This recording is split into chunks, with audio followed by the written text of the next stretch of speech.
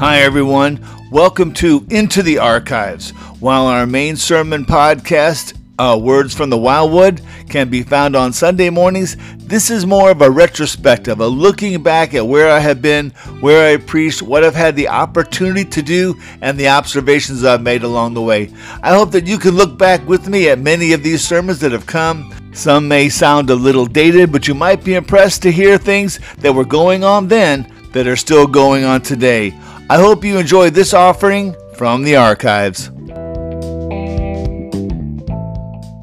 All right, guys, tonight we're going to wrap it up. We're going to finish up our series on spiritual warfare. We've only gone 7 or 8 weeks, but I think it's been a good 7 or 8 weeks. I want to ask you a question. How many of you can swim? In what? Swim in a lake. Water? Or a pool. Here's the thing. When you were very, very young and you first had a swimming lesson, when you had your very first swimming lesson, how many of you would go out, hop on a ship, travel to England, and swim the English Channel having taken one lesson? Do they have sharks? Yes, they have sharks. No. How many of you would swim the English Channel after one swimming lesson? None of us are that stupid. But I want to ask you a question. How many of us live every day of our lives attempting to be successful in the Christian life, having only learned, Jesus loves me, this I know, for the Bible tells me so? How many of us are relying on things we learned when we were 7 or 8 or 9 to get us through all the complex struggles of the Christian life? Tonight I want to talk about swimming lessons. Because I was talking to my daughter about taking lessons last summer and how much she loved it. But over the last year, she's done absolutely nothing with her swimming lessons. She hasn't gone and gotten a pool. She hasn't done laps. She hasn't worked on her freestyle or her breaststroke or even her dog paddle. She really hasn't done anything with it. So we went down to Oregon and got in the water, and it was like she had never been in the water before. She had to relearn it all over again because she hadn't done anything with what she took last summer. Spiritual warfare is a lot like that. I want to address 3 traps. 3 traps in spiritual warfare. If you can avoid these 3 traps, you are well on your way to a successful Christian life. Okay, first one is in Proverbs 1, 5 through 8. The very first trap that you have to avoid is spiritual arrogance. Because you see, a little bit of knowledge is a dangerous thing, amen? A little bit of knowledge puffs us up. Just a little bit of knowledge makes us think we know enough to go the distance, but a little bit of knowledge is never enough, amen? This is what it says, Proverbs 1, 5 through 8. Let the wise hear and increase in learning, and the ones who understand obtain guidance. To understand a proverb and a saying, the words of the wise and their riddles. The fear of Yahweh is the beginning of knowledge. Fools despise wisdom and instruction. Hear, my son, your father's instruction, and forsake not your mother's teaching. Profound words in the book of Proverbs. Incredible words, simple words, but to avoid that trap of spiritual arrogance, the very trap that ensnares most Christians, you have to pay attention to these words. Let's take a look at it. First, verse 5. Proverbs 1:5 says this, even the wise must learn. Let the wise hear and what? Increase in learning. Now, if you are wise, if you're a Sunday school teacher, if you're a home cell leader, if you're a deacon, if you're a 50-year-old adult Christian and you've been serving Jesus for 30 or 35 years, do you really think you need to learn something? Absolutely you do, because you cannot know all of the wonderful counsel of God in this life. No matter how old you are, how long you've been a Christian, you need to keep growing, because even the wisest man understands his need to continually increase his knowledge of who God is.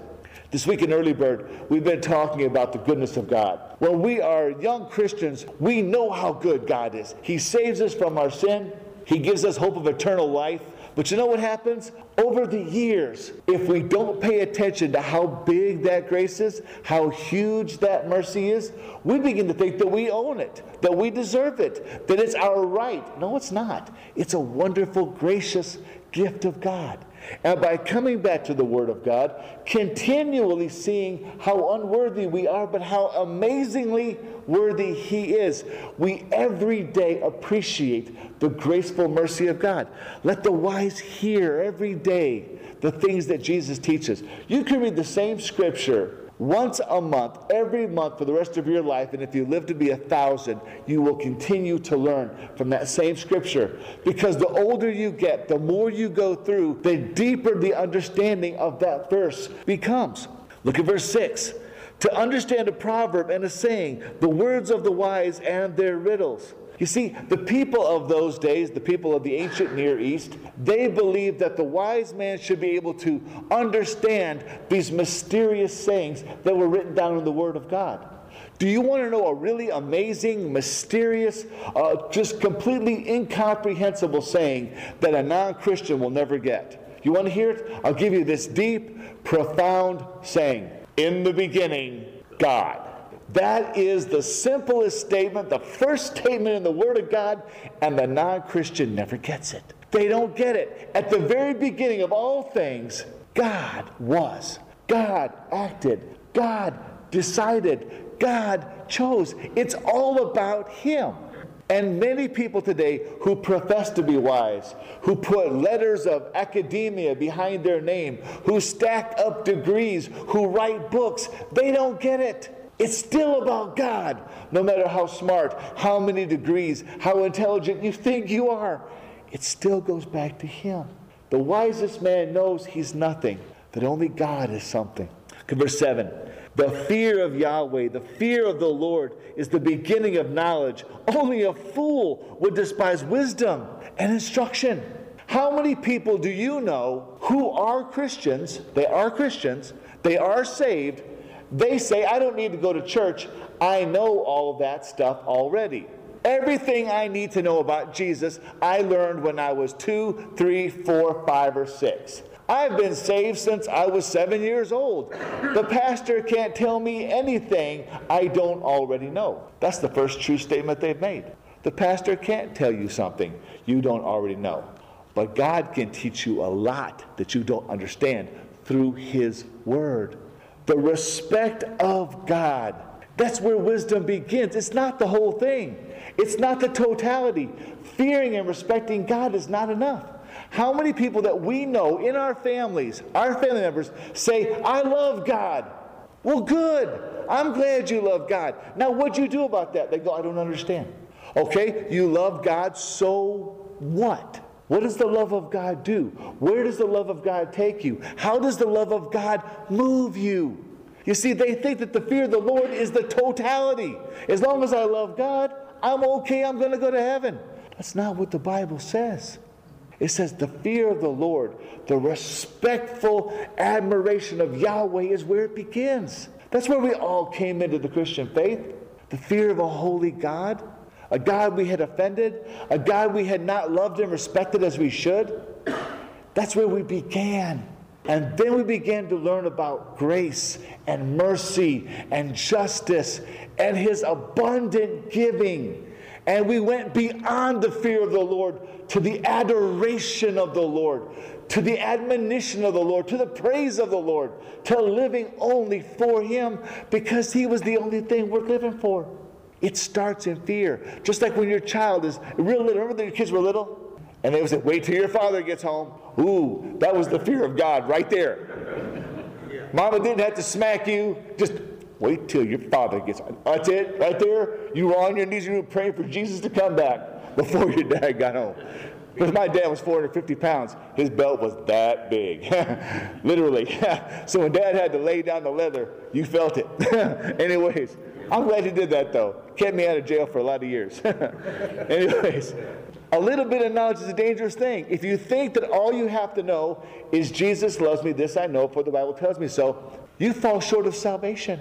That's not salvation. Look at verse 8. Hear, my son, your father's instruction, and forsake not your mother's teaching.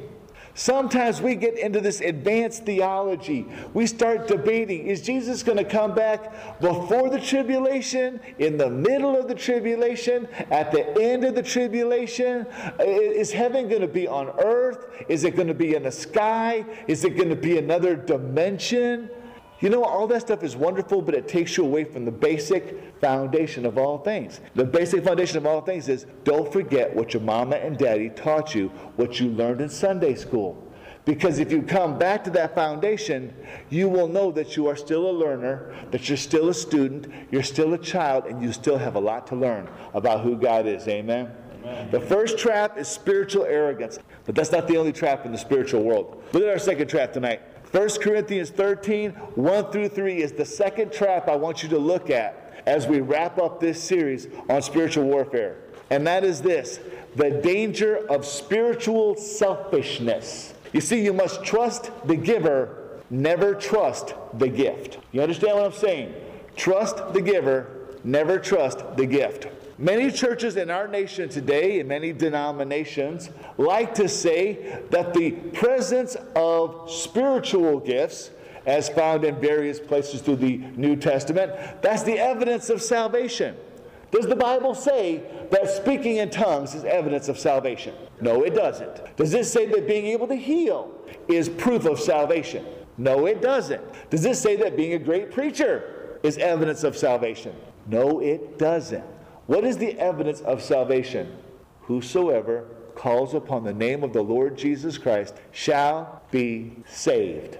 If we confess our sin, He is faithful and just to forgive us our sin and cleanse us of all unrighteousness. That is the evidence of salvation. Yet there are churches that I know who are pastored by men that I know, that I love as brothers in Christ, who say, if you don't speak in tongues, sister, you ain't saved. Or brother, if you can't interpret dreams, you don't have the fullness of salvation. Or if you don't have the ability to shata halabana, figure out the Bible just by raising up your hands, then you just don't have the gift of God.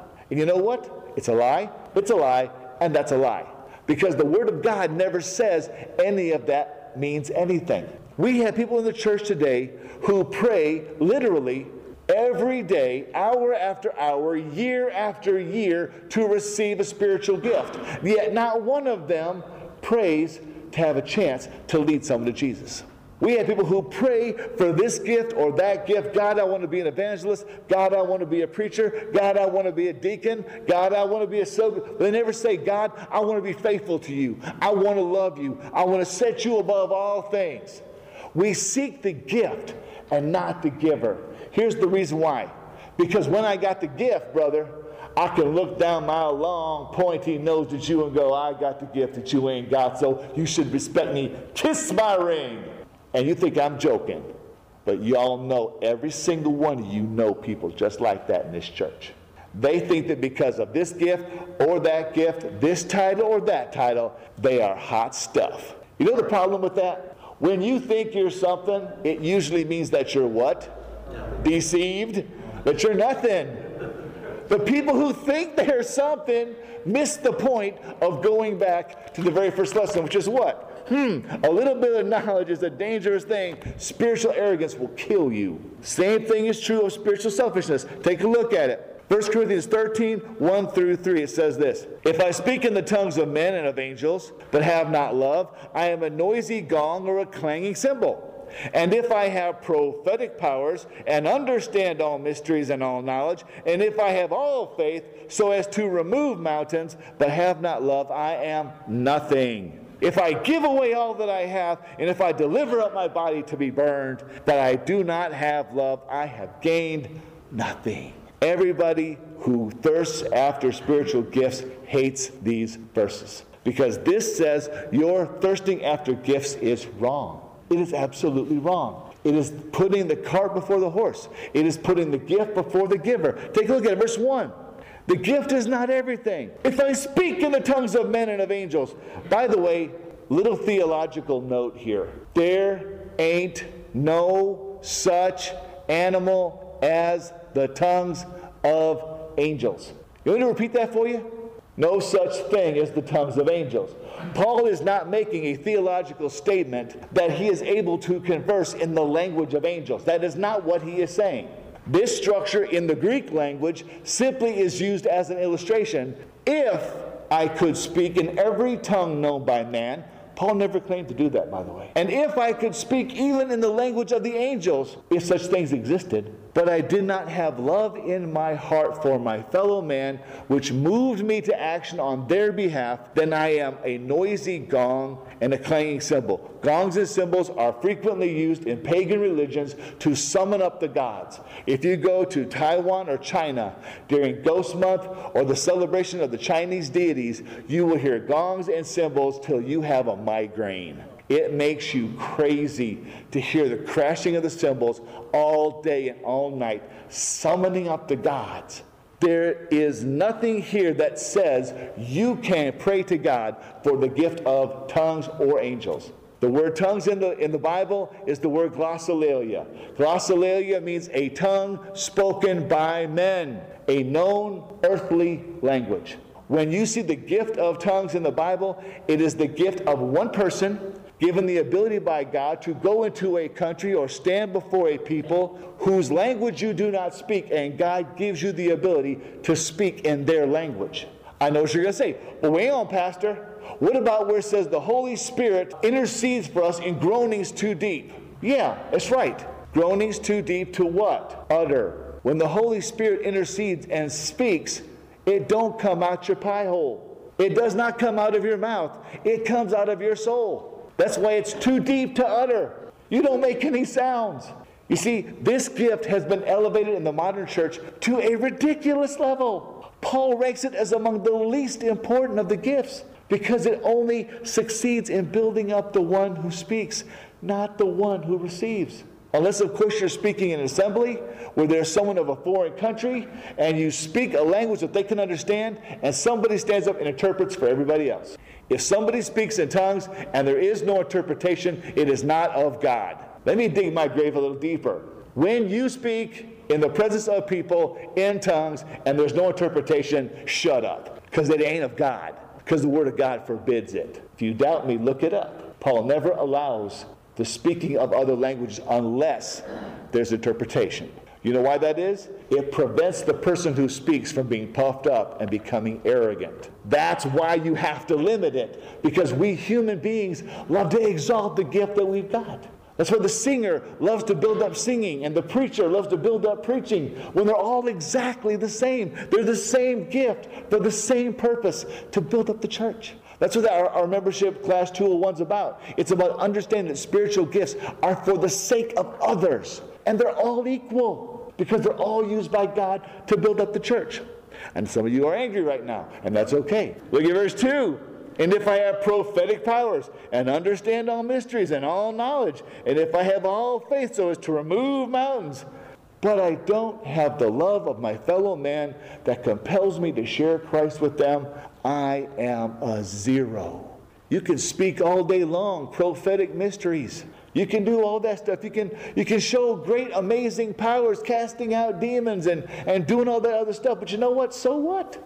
If you are not moved by the compassion, by the agape of God, you are nothing, because all you're doing is building yourself up to look good in everybody else's eyes. The Pharisees did that, and Jesus said, you know what? They got their reward here on earth. Everyone who does it without being seen gets their reward in heaven from God himself. See, that's why it's bad to look to the gift. I know many preachers, and this terrifies me, many preachers who trust in their ability to preach. They trust in their ability to make great sermons, and they labor hours and hours upon sermons, and they sculpt out the alliteration so that everything has a G or an S, or everything has 6 syllables, or everything has these little flows, and they are so proud of their sermons. And you know what? They're absolutely pointless. People go, bravo, good sermon. They totally forget it. You got boobs like me that roll up out of the hills, and we just throw it loose, and somehow God blesses it.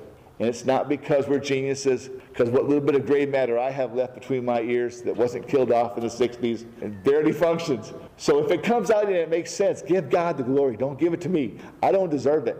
because I'm just as impressed that you are that it makes sense. Seriously, I am. Okay, look at verse 3. If I give away all that I have, and if I deliver up my body to be burned, but I don't do it for the love of Christ, I am nothing. There are people who are martyrs.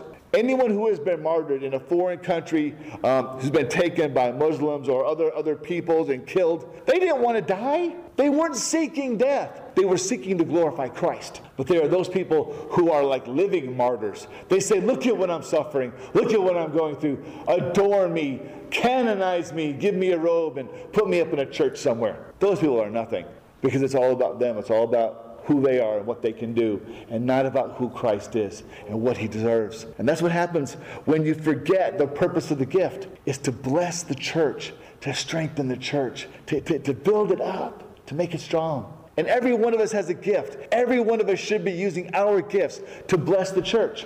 If you can build a set for the Awanas or for Harvest Night, you do that, Jeff. You go build that set. You know, and Bill, if you have the ability to come and help walk security, you do that because your gift is just as important as his, it's just as important as mine or Roger's or Mike's or anybody else's. Every gift is vital, and if we don't use it, then we're just not giving our best to the Lord and to those in this church. That's the truth of it. You never trust the gift. You only trust the giver to keep using you in his service. And that's what it's all about. Let's press on. Third trap is in James 1, 5 through 8. First thing we looked at was spiritual arrogance. Then spiritual selfishness, desiring for me, desiring what builds me up, desiring what makes me important. Third trap is the worst of all. It's the most deadly in the church. And this is the one that we all have to watch out for because it'll get us when we're not looking. And that is spiritual pride. You see, when you get lost, you need to ask for and listen to directions. Now I know that some of you believe that men never ask for directions. Okay, most of the time this is true. Sometimes even a man, when he's completely lost, will go into a gas station and say, I'm sorry, I don't mean to take up your time, but can you please tell me where the heck I am and what I'm doing? Because I don't know. I've done that a few times. I get in downtown Seattle and I'm like, how do I get out of here? And they go, you can't get out of there from here. I got lost in Seattle once. It took me forever to find out how to get back to the freeway. I just missed it. The thing is this, in our spiritual life, at some point, every one of us is going to get lost trying to find our way through this life. Something in this life will mess you up. You have to be able to ask for directions. Take a look at it. James 1, 5 through 8. Here it is. If any of you, it should be, since all of you lack wisdom, let him ask God, who gives generously to all without reproach, and it will be given to him. But let him ask in faith, with no doubting, for the one who doubts is like a wave of the sea that is driven and tossed by the wind. For that person must not suppose that he will receive anything from the Lord. He is double-minded, unstable in all his ways. That's what we don't want to be. We don't want to be the double-minded person. We don't want to be unstable. And sometimes our lives feel unstable. Do you know why your life feels unstable? Because your eyes are on what's happening. Your eyes are on the people around you. Your eyes are on your situation. They're not on your rock. They're not on where your feet should be planted. If your feet are planted, then you should feel the stability of it. You can feel the instability of the situation, but you yourself are stable. Let's take a look at it. James 1:5 says this, if any of you lacks wisdom, let him ask of God, who gives begrudgingly, just barely enough. God who gives only enough for today, but not enough for... No, it says who gives generously to all without reproach, and it will be given. What is the key to receiving the wisdom of God? The humility to admit you don't know everything. As a pastor, I will tell you, I don't know everything. I can only do my best at that moment with what I have. And believe me, as a pastor, I'll tell you, it is critical to go before your Father and say, I just don't know, Lord, what I should do. Lead me into your word. Show me from your scriptures how I should act and how I should behave. And the Lord will lead you to a story or a verse or a set of verses in scripture, and you will go, wow, Lord, that is exactly what I need. How many times have you had a really lousy year? I mean, a year that stinks on ice, you're going, please, dear God, just come back in the rapture. Get me out of here. I can't take another year of this. And then what do you read in Scripture? You open your Bible, you get to your devotional that day, and it says, my strength is sufficient for you. And you're going, oh, thanks a lot. You know, like, I wanted you to get me out of here. I didn't want you to tell me I had to stay. But the important thing is this: I will walk you through it. It's not going to be the way you want. It's not going to be the deliverance you're looking for. It's my deliverance in my time. But I won't let you go under the waves, Peter. I won't let you, I may let you get up to your neck, but I'm going to snatch you back out the waves. You're going to be okay, but you've got to keep your eyes on me. You've got to trust me to walk you down this path. It says God will give generously. I can think of a million times, literally a million times, when I have just been utterly at wit's end, and I will go to my daily devotional that day, whichever one I'm using, and literally every day there is something there for me about the things that I struggle with as a believer, as a husband, as a father. You know, I struggle with all of those different areas of my life, keeping them balanced, and I don't always do a good job. You know, I struggle with the right thing to do. You know, how far can you push it? Sometimes I get in the pulpit and I say things, and afterwards I'm like, oh, I shouldn't have said that. That was not a good thing to say. That was really bad. Lord, I'm sorry about that. You know, but what's weird is every time I do that, somebody says, Pastor, why are you preaching at me? God told me to. That's why I'm preaching. You got to have faith that the Lord put it there for a reason. Seriously, that's all we got sometimes. Look at 6. But let him ask in faith with no doubting. How hard is it to trust God? When you are in hard times, how hard is it to trust God? It is miserable hard. When you are a single woman waiting for a husband, or a single man waiting for a wife, or a concerned parent fretting and biting off your nails about that child who's going through hard times, when you are in a financial situation or a marriage situation and you just don't know how this is ever going to resolve itself, how hard is it to go when peace like a river attendeth my ways, when sorrows like sea billows roll? You know, that's hard. That is hard. It's not supposed to be easy. It's supposed to be humbling. It's supposed to break you, because spiritual pride will kill your walk with Jesus. It will kill your walk with Jesus if you think you can do it. You have to know you can't do it unless God does it in you, through you, with you, around you, before you, and behind you. When all you have to cling on to is the Shekinah of God going before you as the cloud into the setting sun, baby, wait for the flames to erupt, and then you've got light to walk by. But keep following no matter what happens. Look at verse 7. But that person must not suppose that he will receive anything from the Lord. If we can't trust God, who are we going to trust? Who do we put our faith in? Who do we believe if we don't believe Him and His Word? If His Word promises it, we got to hang on to it with teeth and toenails. Don't let the Word go. Don't let someone take it from you. Don't let someone intellectualize it away from you. It is all we have in this life, is the Word of God to cling to and to hope in, trust and rely upon. Look at verse 7. For that person must not suppose he will receive anything from the Lord. If we are not trusting, you know where you're going to stay? Right in the sea up to your neck, inches from drowning, until you say, Lord, save me. As long as you think you can do it, God's going to let you tread water, baby. You know what happens when you tread water? You get tired. You get tired when you tread water. You ever been out in the middle of a lake and somebody comes by in a speedboat and dumps your aluminum boat over? Don't you hate that? I hate that. If any of you are the ones that dump it, never mind. I forgive you in Jesus' name. Just get out of my face. Anyways, seriously, sometimes you get dumped out of the boat and it gets swamped. You got to tread water for a while. You know what? They say that when you're a big person in the water, you get lighter. It's a lie.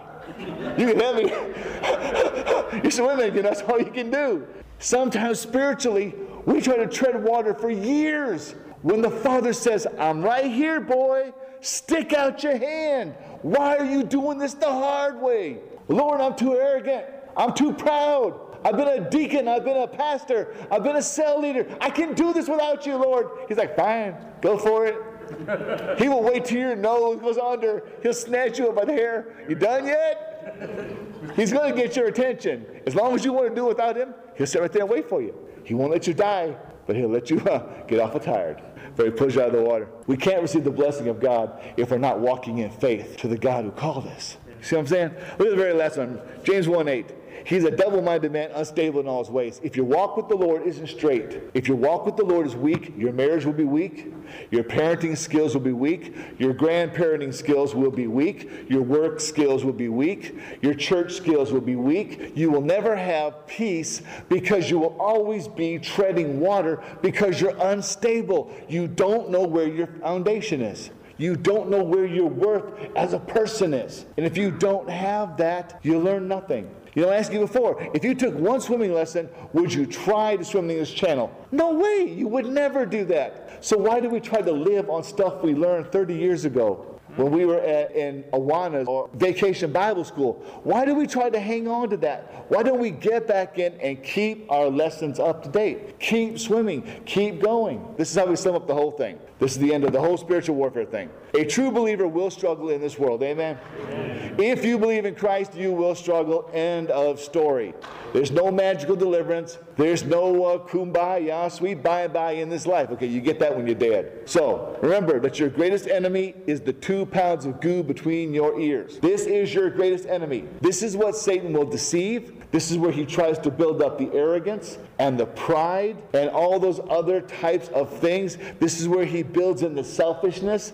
This is where he deceives us as to our worth, our ability. This is where he brings up the questions of, did God really say that? Is that really what God wants for your life? There are a lot of people who look at the Bible and go, I will accept all of the Bible except for this. And when you say, I will take all the Bible except for this, you got a big problem. Because the except for this was still written by God. He expects you to accept that. So you know what? This 2 pounds of mush up here, that's the primary battle area in your life is your head. Third, God's Word exists to guide you through the world of spiritual warfare, and the Holy Spirit is the teacher. You have to trust them. The Holy Spirit's job is not to give you some unknown revelation. The Holy Spirit's job is to remind you of what Jesus said and did so that you can follow the Master. That's the point of the Holy Spirit. He points to Jesus. As Christians, we point to Him.